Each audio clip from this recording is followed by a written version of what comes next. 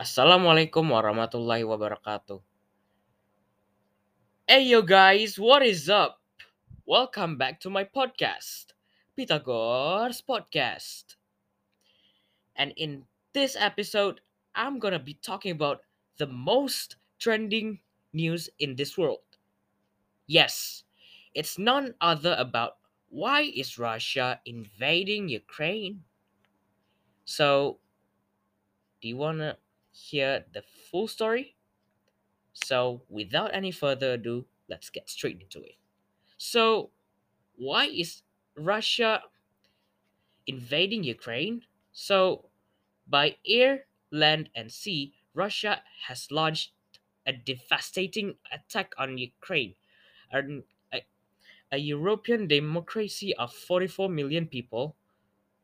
For months, President Vladimir Putin had denied he would invade his neighbor, but then he tore up a peace deal, sending forces across borders in Ukraine's north, east, and south.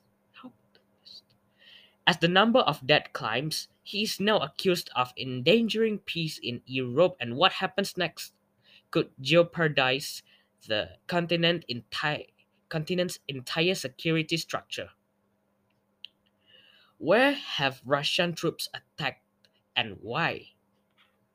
Airports and military headquarters were hit first near cities across Ukraine, including the main Borispil International Airport in Kiev. Then tanks and troops rolled into Ukraine in the northeast near Kharkiv, a city of 1.4 million people, in the east near Luhansk, and from neighboring Belarus in the north. Russian troops landed in Ukraine's big port cities of Odessa and Mariupol too. Moments before the invasion began, President Putin went on TV declaring that Russia could not feel safe, develop, and exist because of what he called a constant threat from modern Ukraine.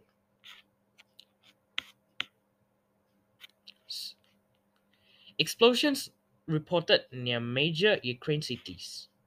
Many of his arguments were false or irrational, as he claimed his goal was to protect people subjected to bullying and genocide and aim for the demilitarization and denazification of Ukraine. There has been no genocide in Ukraine, and it is a vibrant democracy led by a president who is Jewish. How could I be a Nazi? Said Volodymyr Zelensky, who likened Russia's onslaught to Nazi Germany invasion in World War II. President Putin has frequently accused Ukraine of being taken over by extremists ever since its pro-Russian president Viktor Yanukovych was ousted in 2014 after months of protests against his rule. Russia then retail Russia then retaliated by seizing the southern region of Crimea and triggering a rebellion in the east by Russian backed separatists who have fought Ukrainian forces in a war that has claimed 14,000 lives.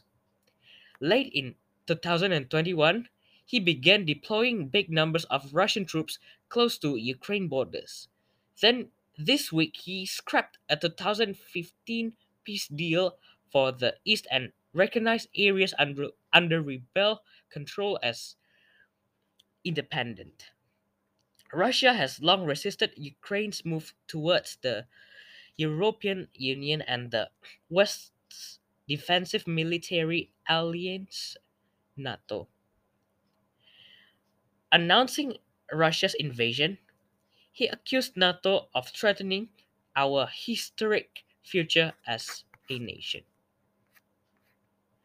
So, I guess that's what I could describe in this episode, and I hope you enjoy this episode. See you next time. Bye bye.